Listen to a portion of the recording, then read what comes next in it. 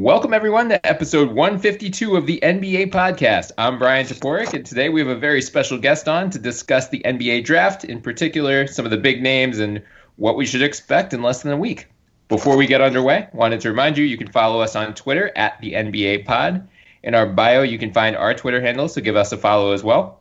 You can also find us on iTunes, so please subscribe, download, leave some 5-star reviews. We'd love any feedback. And we're now being hosted on the Almighty Baller Podcast Network, so check them out on Twitter at AlmightyCasts. Joining me today, as always, is my very stable genius of a co-host, Morten Jensen. Morten, how's it going? Brian, it went so well. Things were quiet, and then a Kawhi bomb just sprung about out of nowhere, and now everything is in shambles, which is pretty weird. Yeah. Well, we will be discussing, or by the time you've listened to this, we're going to have an episode already out about the Kawhi stuff. But yes, the NBA, if you needed a reminder, it's about to devolve into utter madness in the next 2 weeks or so. So get excited for that. But before we hit trades and free agency and all that good stuff, we're going to have the NBA draft. So joining us today is Ricky O'Donnell of SB Nation. He covers college basketball and the NBA there. He's going to walk us through the big names of the draft, what we should look forward to in those first 10 picks or so. So, Ricky, how's it going? I'm good, guys. Thanks for having me. Yeah, thanks for coming on, man. Before we get underway, let our listeners know where they can find your Twitter and then any work that you want to plug as well. You can follow me on Twitter at SBN_Ricky. You can find all my work at SBNation.com under the NBA and college basketball hubs. And also, I'll do some stuff on bloggable.com. Being based in Chicago, I still write a bit about the Bulls. So that's where you can find me. Very good. Condolences about following the Bulls. Mort is still trying to recover as well. But we will talk about, especially the number 7 pick, because there's been some interesting developments there over the past couple of days. But, Ricky, first, let's just start right at the top of the board. And I kind of just want to walk through quickly, your big board and then what you think certain teams are going to do. So, number 1, who's atop your big board right now? I think the 2 best players in this draft are Luka Doncic and Jaren Jackson Jr. I'd probably have them in that order, with Doncic number 1, Jackson number 2. I really think they're a clear step ahead of anyone else in this draft. I would struggle to come up with number 3. I guess we'll get to that a little bit later. But I think those guys are head and shoulders above everyone else in this class because they have the most apparent fit in the modern NBA. You just look at Doncic's skill set as the most accomplished European player ever.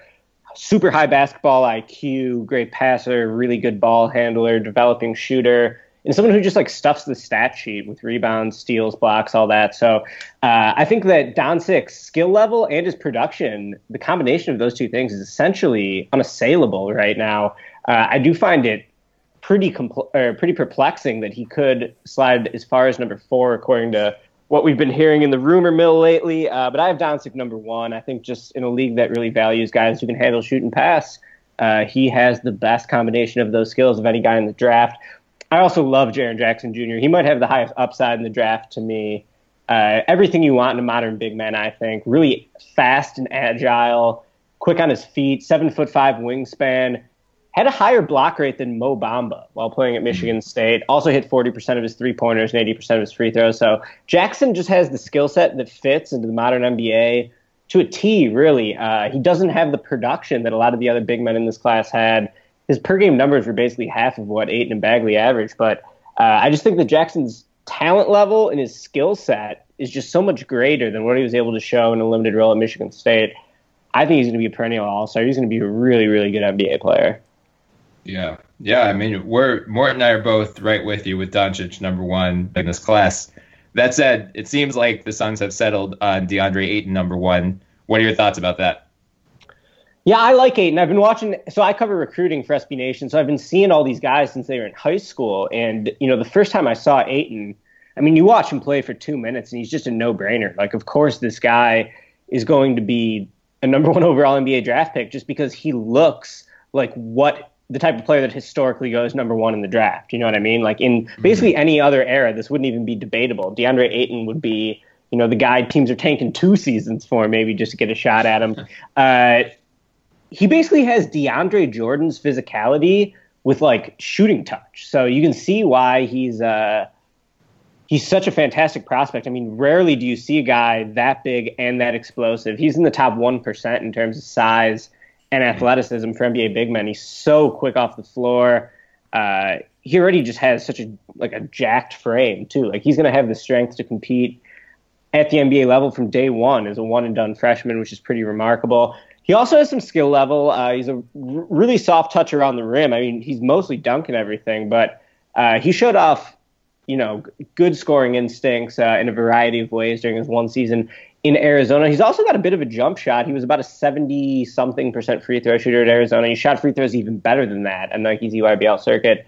He's also a capable three-point shooter. I don't know the number off the top of my head, but he knocked down, I would guess, somewhere around 15 to 23s this year, playing for Arizona. So Ayton, I mean, it's just easy to see why NBA teams would covet this guy, because especially front offices that haven't sort of embraced the apparent evolution of the game. I mean, Ayton is so big, so athletic, and pretty skilled. He's just an easy sell for NBA teams. Mm-hmm. Yeah. Are you concerned at all? It seems like the big issue or weakness with him, at least perception-wise, is the defense. Does that worry you at all? Yeah, for sure. I watched him quite a bit at Arizona. It's important to remember they did play out of position there. Arizona played sort of a slow-plotting senior center named Dusan Ristic next to him, which moved Ayton to the 4. Ayton also played the 4 in high school, actually, for his EYBL team, Cal Supreme, alongside Brandon McCoy, who's another one-and-done in this draft, former McDonald's All-American. So I don't know if Ayton really, he's going to have to grasp the nuances of playing center defensively, because he hasn't really done it his entire life, which is insane considering he's like 250 pounds and has a 7'5" wingspan, and this guy's your high school power forward. So there's going to be, the mental side of the game is going to be what he has to grasp. I mean, physically, he has all the tools to be a badass defender. He's really light on his feet. He can jump out of the gym.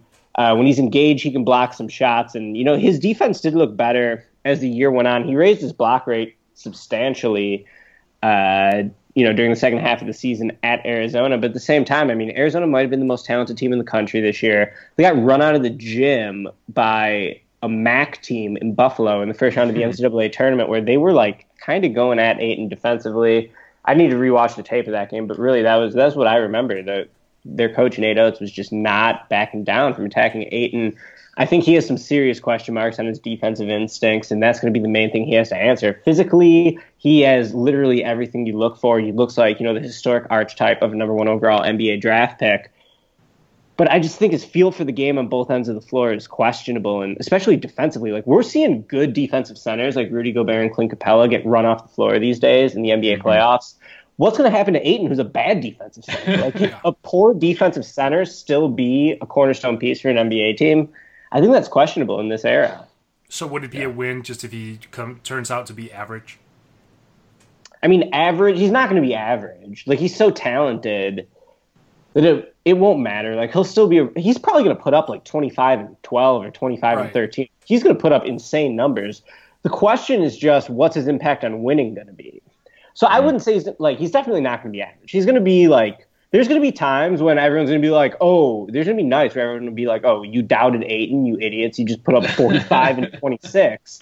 But it's who's going to have a greater impact on winning, Ayton or Doncic, Ayton or Jackson? Now, I could be totally wrong about this. I mean, there is an argument to be made. Here's the pro-Ayton argument, I think. He did play out of position, and, he's just so physically talented that he's quick enough to stay with guards, and he can jump out of the gym and block shots. So, he could end up being a pretty good defensive player down the line, maybe. Even if it takes 4 or 5 years to happen, he'd still be a really good defensive player in the prime of his career. Also, everyone's kind of building teams for the way the league is today, which is obviously influenced by the Warriors and the Rockets. But, what about when those guys phase out 5-6 years from now and Ayton hits his prime? The best players in the league might all be 7-footers. It could be Embiid, Towns, Porzingis, Anthony Davis, Giannis. So maybe you'll need a guy like that, and everyone will be playing through a sort of multi-dimensional big man, especially if Ayton's jumper continues to improve, because he already does have a nice touch on the ball. I wouldn't be surprised if he turns out to be a pretty damn good NBA three-point shooter in time. So, there's an argument to be made for Ayton, I think, in that sense. So are we looking at a guy who's going to maybe statistically mimic a Boogie Cousins version? Yeah, I like Boogie. Boogie is a comp for him. I've always liked that. He's an above the rim version of Boogie. For as good as Boogie is, he's not really an above the rim player. You know what I mean?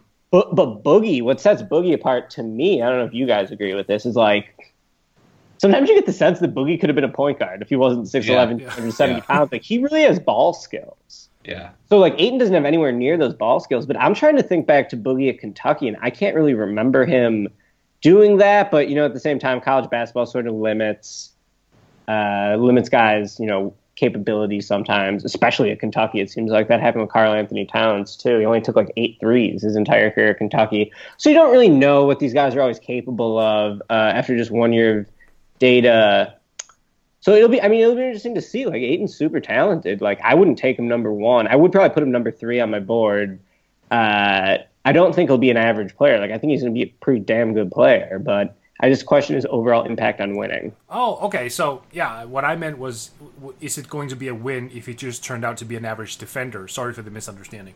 Oh, okay. I'm sorry. No, that was my bad. Yeah, if he was an average defender, like, yeah, I guess that would be a win. Like, I'm trying to think of what an average defensive NBA center looks like as a comparison. Like, who's an average defensive NBA center off the top of our heads? Well, not Jahlil Okafor. Not Jahlil Okafor. Someone who's slightly worse than Robin Lopez, I guess. Yeah, like he'll be way more mobile than Robin Lopez, so he'll be like a different kind of.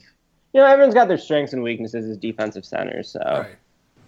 And defensive rebounds goes into all that. Like, if he can clear the defensive glass, he's going to clear the glass. Right. Yeah, he's going to clear the glass, no doubt. And you know what? Like, you could probably go super small around him. You could probably play 4 guards around him because he's going to be such a sick rebounder.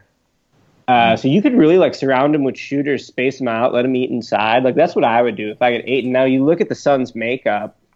Booker's a sniper for sure, so that's solid. Jackson's really a non-shooter, but I love Jackson's defensive versatility. Mm-hmm. I'm a big fan of Josh Jackson. He was one of my boys in the last draft class. In case you're wondering, my bona fides as an NBA draft opinion guy, I had Josh Jackson ahead of Jason Tatum this time last year, so it shows that I. So did a lot of people, though. It's not just you. Yeah. And then I would try to go, like, I guess they got Marquise Chris and Bender. Maybe you want Bender's passing in there at the 4 or the 5. Move Ayton back to his preferred position of being an absolutely insanely huge 4. So I don't know. Like, I would just downsize, surround him with shooters, and just let Ayton eat inside. Yeah, that makes sense. I mean, I've come around at least a little bit. Like, I still think Doncic makes it, like, he's the best player in this class, at least in my opinion, for a lot of the reasons you said, especially with his fit in the modern NBA. I don't think it's like a franchise crippling mistake for the Suns to take Ayton number 1 if they use him correctly. Like, he's already said he and Booker are going to be the next Shaq and Kobe, which I feel like someone needs to give him a history lesson about how that turned out. Like, yeah, they won a couple rings, but they didn't last all that long together.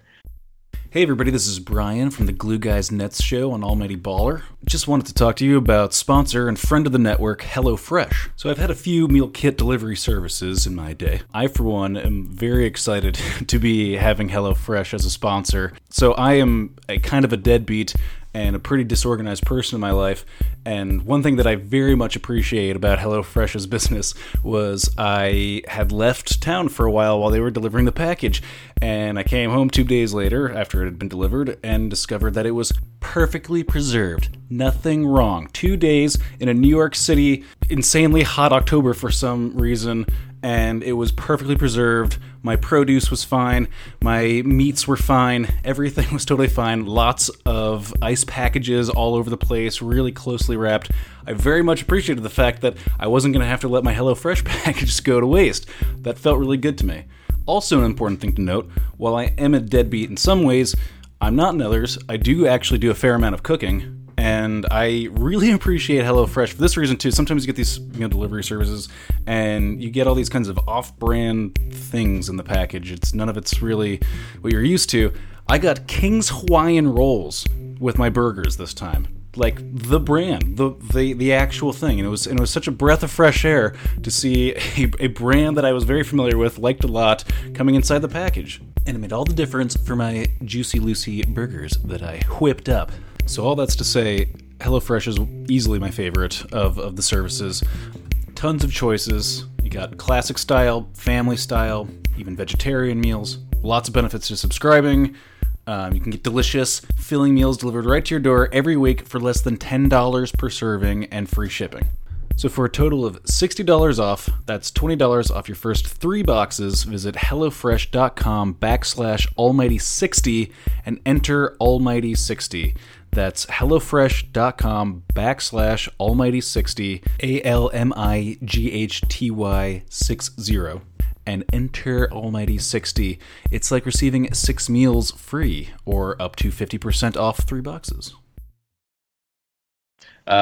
But let's move to the Kings at 2 now, because I think that's really the swing point of this draft already. Because it seems like the Suns would settle on Ayton, but we're getting word from ESPN's Jonathan Givony. He was the first to report it. Bleacher Report's Jonathan Wasserman has since also affirmed that same report, that the Kings do not seem sold on Luka at number 2. It seems like Marvin Bagley might be their guy. So what are your thoughts about that? I mean, they're the Kings. Of course, they're going to screw it up. Classic Sacramento Kings. I thought Ayton would have been a great King because he could have put up these huge numbers and never make the playoffs. But it looks like he's going to go number 1. So now the Kings are going to do the second most Kings thing possible, which is just draft like a miniature version of Ayton and Bagley, another guy who's incredibly athletic, high motor guy. It seems like that's who they're going to take. I mean, they could go Bomber Porter too, but it's like Bagley would be perfect with their MO because he's just like, he's the rare tweener in today's game. Like, this is supposed to be the era where no one's a tweener, but do you know what's become a tweener in this era instead? The traditional 4. And he's a traditional 4 to me because he can't really space the floor or handle like a modern wing. The big wings currently manning the 4 in the league. And he definitely doesn't block enough shots to play the 5. So it's like, what position does this guy play? I think there's no doubting Bagley's talent level. And I'm actually pretty high on him in general, but I think he has a lot of the same questions Ayton has. What's his impact on winning going to be? Is he going to play any defense? What's his positional fit in the league? And he's just not as big as Ayton, but he's just as explosive, maybe even more explosive. Like Marvin Bagley can jump 3 times quicker than you can jump once. If you want an NBA comparison for him, how about like John Collins on steroids? Ooh, John Collins was pretty good right away. Yeah. You know what I mean? How's John Collins on defense? Like, he had a bad rap at Wake Forest. I don't know what he was like last year as a rookie with the Hawks. Was he like better on defense? He was better. I was high on him. I was very high on John Collins. Brian can confirm. He was pretty sick of me talking about John Collins all the time. He was a little bit better. He still had his weaknesses here and there, but I think he demonstrated well that he could build upon his defense with the first year with the Hawks. Yeah, and like Bagley has a similar game. He's just a try-hard in general, super high motor, monster rebounder, really skilled inside scorer. I mean, he's able to leverage himself at different angles to score in a way that not many young players are able to. I also think he has potential as a shooter and a ball handler. Like, he can grab and go already off a rebound, push it down the floor. If he really develops the ball handling or the shooting, and he hit 39% of his threes. It was a low percentage. I don't think his shot looks very good either. He's got a lefty stroke, and usually lefties it just looks good coming out of their hand, But he's got a slow release. I don't think he shoots a very true ball. I've seen him play live a bunch of times. I wrote a big feature on him when he was on the EYBL, which is Nike's AAU circuit. His team couldn't win a game, which I think was pretty interesting. That was the title of my story. They had the best team they had the best player in the country, and they were 0-8. So I think that's pretty interesting to look at in retrospect. Like, what's his impact on winning? And I forgot my train. Oh, and I also saw him up close at the Champions Classic when he played Michigan State. He ended up getting hurt in that game, but that was at the United Center. That was him versus Jaren Jackson for a little bit. Really good individual matchup. Wish we could have had that again later in the tournament, but we didn't get there because Michigan State got upset. Like Bagley's good, but I mean, I would take Luka over him, no doubt. Like, Luka's just a more natural fit in today's game. I'm just at a complete surprise that I'm talking to 2 Americans who aren't, hey, let's choose an American over Luka, because that seems to be the narrative on Twitter these days, which is infuriating to me. Luka's very divisive. A lot of, I was at an AAU tournament. I was at, the AAU stuff maybe like a month or 2 ago, and I was talking to some guys about Luka, and all like the old school basketball guys who aren't total nerds like us are really hating on Luka. Like they're like, this guy's slow. He doesn't deserve it. I mean, you see some of it on Twitter too with like Chris Palmer, just like sort of the old school basketball minds. Like he's a divisive prospect, man. So, I mean, I don't know. Like I accept that I could be wrong about Doncic. If Doncic ends up being the 5th or 4th best player in this class, I wouldn't be stunned.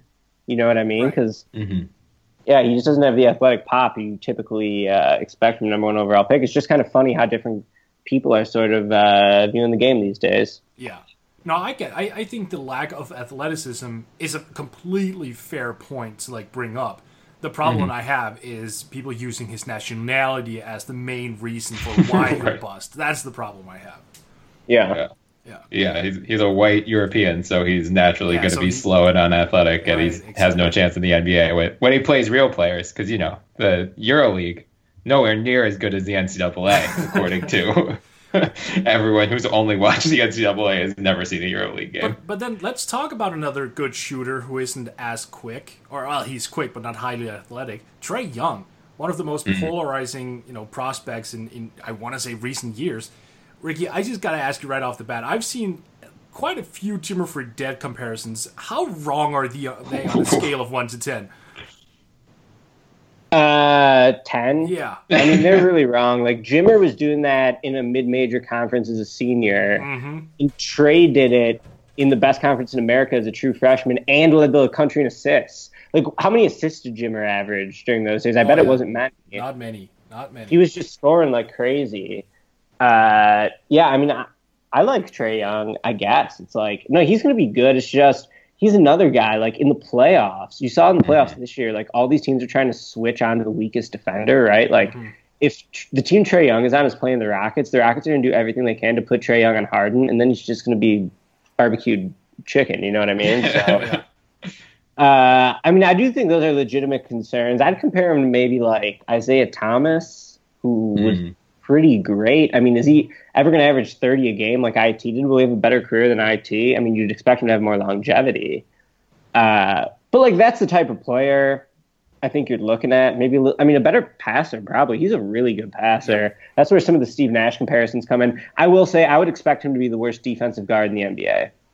Yeah. So it's like, how high is his offensive value to make up for that trash defense? I would still probably take him. Like, if the Bulls take him at 7, I'm going to be jacked up about it just because it's going to be fun to watch him. And he's just one of those guys that my colleague Seth Rosenthal once said this about Curry, but that he breaks the rhythm of the game. Like, he just keeps you on your toes in so many ways because, like, he's pulling during times no one else on the planet Earth is pulling. So, I mean, more people should like Trae Young. Trae Young rules. Like, people should. It sucks that he's become such a polarizing player. I mean, I get it because he's a midget who can't dunk, but he's just really fun to watch, you know? Oh, yeah. Yeah. Oh, yeah. He was, I mean, even over here, like, so many Danes were like, oh, when's the next Oklahoma game? Like, we have to tune in on illegal feats and whatnot. Like, we have to watch this kid play. So going from someone who is more explosive and, polarizing to someone who's a little bit more secure, Wendell Carter Jr. Ricky, I've been tiring your ass out when it comes to Wendell Carter Jr. on Twitter because I've been talking at length about this guy. I love him. And in the latest blockable post you had up, you actually had the Bulls choosing him at 7th if you were going to select a guy. But to your credit, though, you did say like you could go in a multitude of ways. But what interests you regarding Wendell Carter Jr.? Well, I feel like he has the best combination of a really high floor and a pretty high ceiling. I think his ceiling is getting a little undersold in a sense because he just doesn't have many holes in his skill set. He's another guy I wrote a big feature about in high school. Flew out to watch him at USA Basketball Camp. He was always a stud. I mean, constantly a top 5 overall recruit. Rebounds super well. Blocks some shots. Granted, he was in the middle of Duke's zone, so I do think that's a bit of a question mark going forward. But he has high basketball IQ. He's really long with the 7'3" wingspan. He's just strong. He played at almost 270 pounds at Duke last year. I think he's actually going to be a really good shooter. He's got a quality face-up jump shot. He hit over 40% of his threes at a low volume. I think like 20 makes at Duke this year. But I just like Carter's game in general. He doesn't have many holes in his skill set. I think he's going to be a beast inside. He's going to be able to pick and pop. or dive to the rim. He's not super explosive athletically off the ground in terms of being a guy who can finish lobs, and he's not the quickest guy laterally, which is definitely his biggest question mark. Maybe his only real question mark is his lateral quickness. Can he make up for it with a combination of basketball IQ and length? Perhaps. I think that's on the table. But, you'd argue it either way, right? So, I like Wendell Carter Jr. Yeah. But in a scenario where he busts, everyone's going to be like, wow, you took the slow big man in a league where slow big men are getting torched. So it's going to be easy to see in hindsight if he busts. Yeah. But I don't think he's going to bust. I mean, he just does too many things well. Maybe it'll ultimately come down to how good of a jump shooter he is. But, I mean, Horford is still such an effective player. He gets Horford comparisons, which you can see. When I saw him in high school, I compared him to Elton Brand, who had a long, successful NBA career. But now, you wonder how good would Elton Brand be in today's era. I don't really know. I like Carter, though. I feel like, Carter's just going to be good. Like, if Wendell Carter makes two, 3 All-Star teams, how many guys in this draft are really going to be better than him? Right. Like, maybe a handful, but even then, if he's picked at 7th, that's a completely fine, a completely fine spot to land in, obviously. Yeah, I do think it's funny, though, because I've been saying this from the start, the Bulls shouldn't take a center, because I think Markkanen should be center in this era. I mean, he's 7 feet tall, and plus you could just have some really dynamic offensive lineups around him. But you know what? What if you just have a badass front court combination of Carter and Markkanen? I mean, Carter would be a good fit in a lot of places. I just don't want to focus about the Bulls because who gives a shit about them? But he'd be good in New York. He'd be good in Cleveland. He'd potentially be good in Orlando. I mean, I would go with Gordon and Isaac as the front court of the future if I were the Magic, but we'll see what they think about that. So I like Wendell Carter Jr. I think whatever team gets him is just going to get a solid-ass player. And if you have time for one more question, one of the most talked about names out there seems to be flying high on the drafts right now, even though he seems to be more and more injured. Michael Porter Jr., he's going to end up being drafted number 1 if he loses his arm or something, it seems. He just keeps climbing. Why? What's happening, Ricky? Yeah, I mean, I saw Porter play a ton in high school, too, when he was healthy, and I thought he was a sure thing at the time.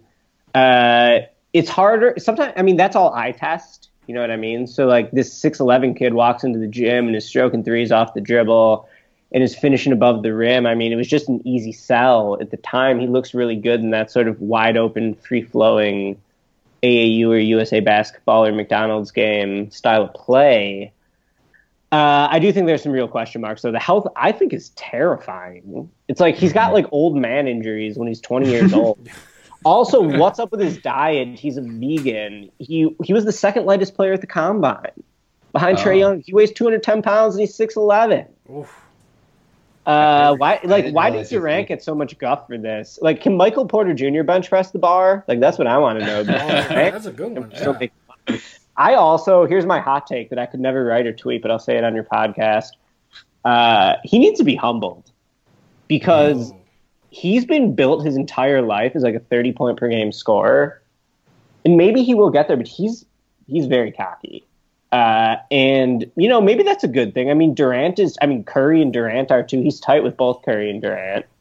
And I don't think he's a bad person. He's a really religious guy, but he's got a lot of weaknesses in his skill set. He could be much better defensively.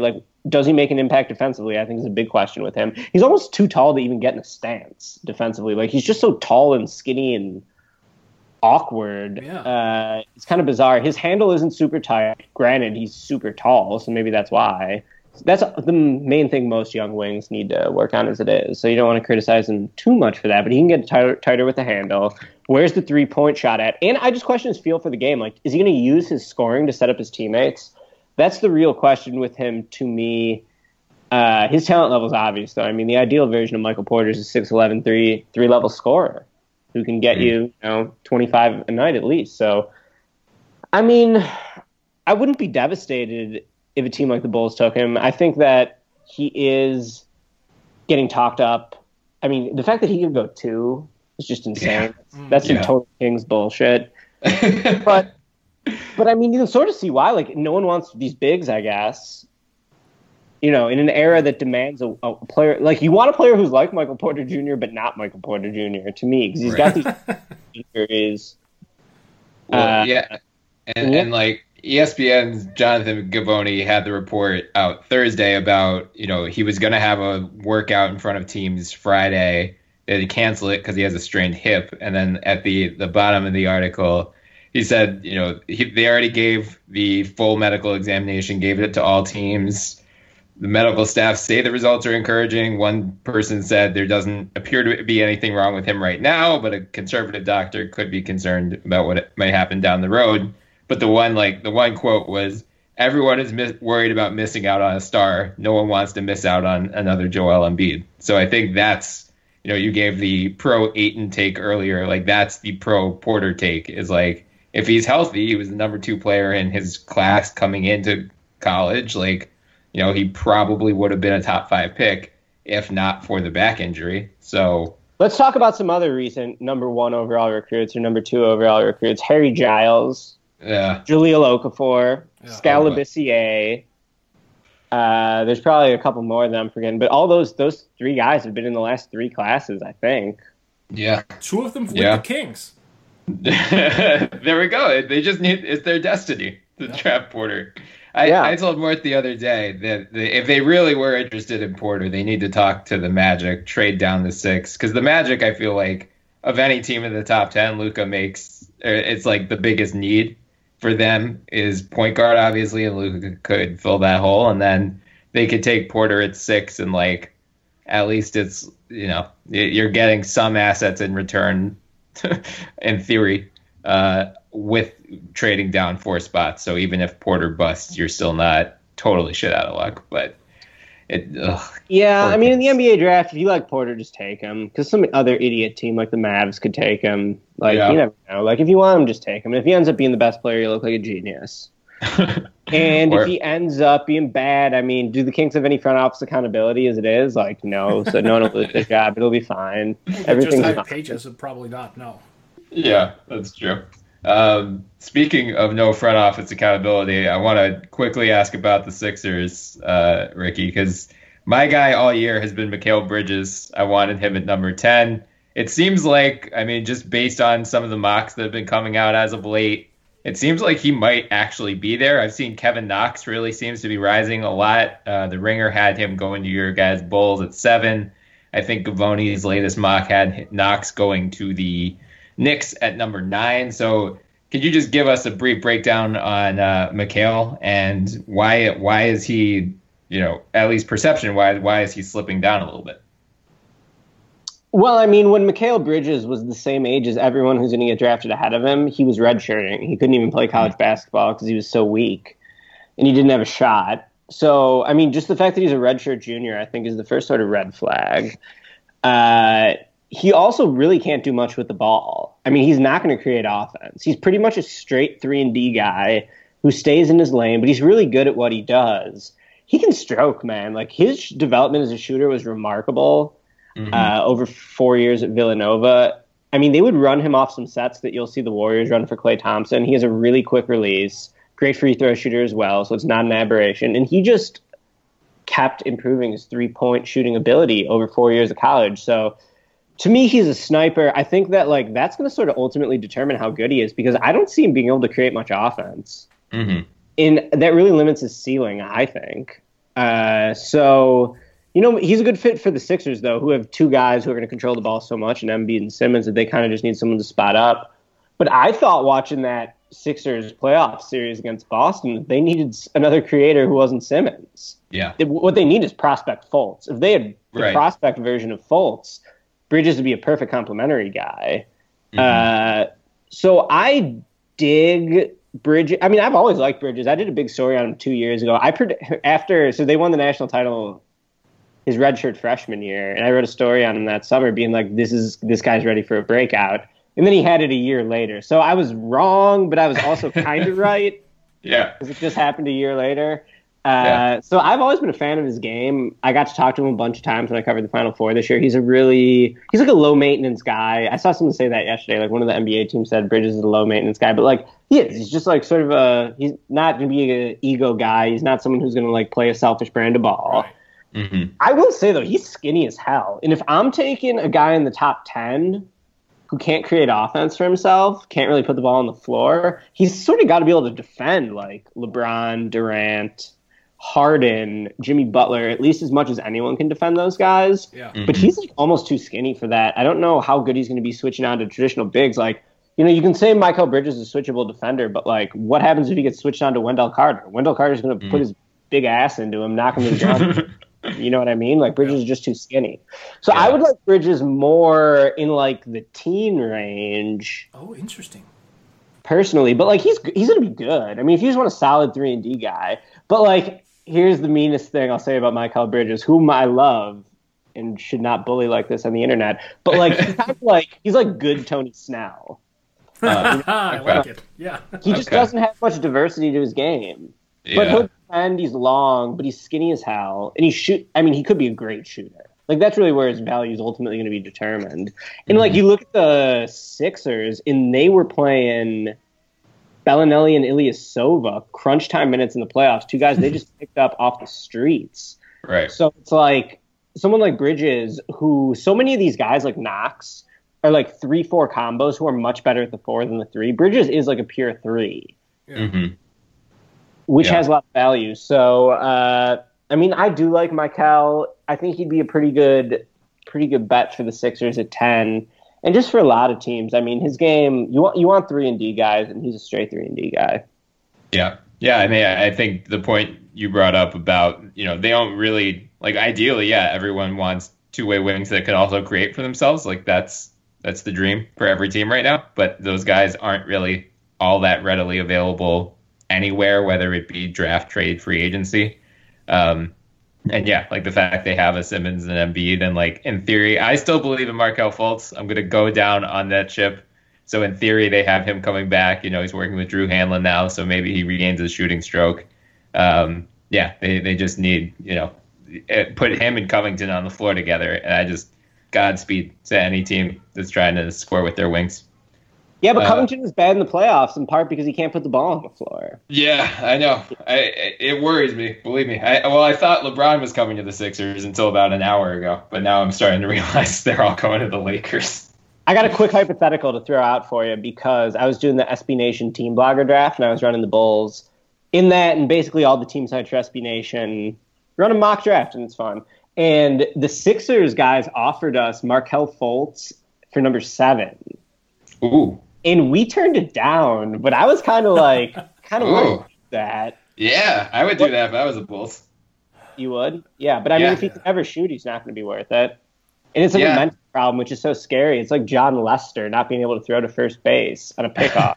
Right. It's like the same thing. Like when it's in his head, if it is a mental thing. I mean, I don't know what's up with Markelle Fultz, but I was a huge Fultz fan coming into last year's draft. I would have taken prospect Fultz over Doncic. I was that high on Fultz. He was such a stud. I was right there with you. I would do that trade, though, if I'm the Bulls. You would do 7 for Fultz? I would. I mean, that's tough, man. Yeah, but, I mean, that may be Brian's influence because he's in my ear all the time about Fultz. And like you, Ricky, I was all in on this kid last year, so that there may be some residual. Yeah, but something changed, man. Certainly. Certainly it did. I'm just hoping it's not permanent. I'm looking at that age, and I'm going, that could possibly change revert back. Yeah. And also, the Bulls are going to screw up 7 no matter what. Like, they're going to take Kevin Knox. So, just... probably.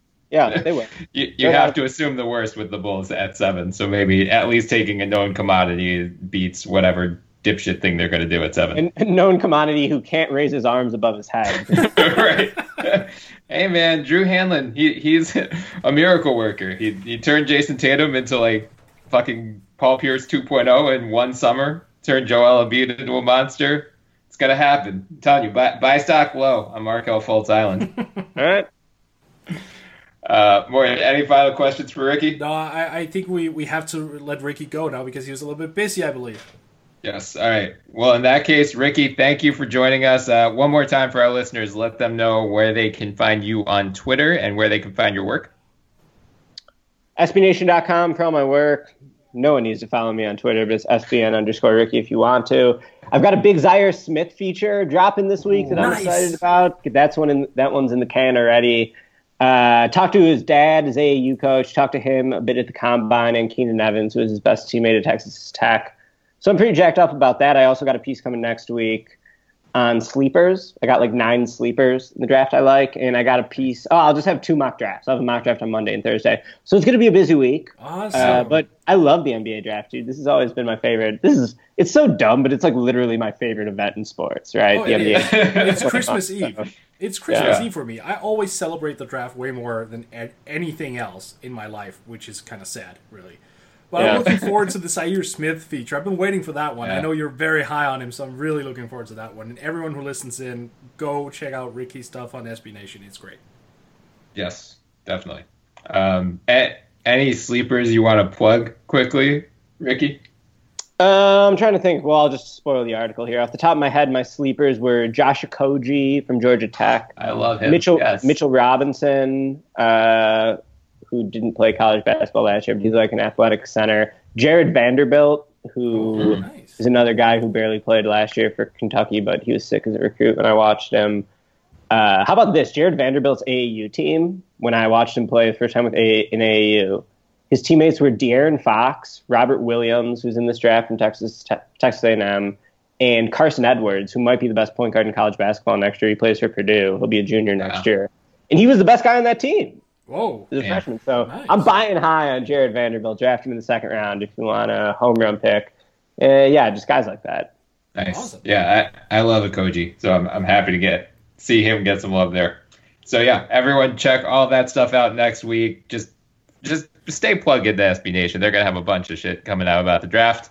In the meantime, follow us on Twitter at the NBA Pod. You can find our Twitter handles in our bio, so give us a follow as well.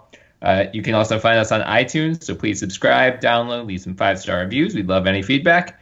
And we're now being hosted on the Almighty Baller Podcast Network, so check them out on Twitter at AlmightyCasts. Until next time, I'm Brian Toporek, and I was joined, as always, by Morton Jensen and our special guest, Ricky O'Donnell of SB Nation. Have a good one, guys. You too, Brian.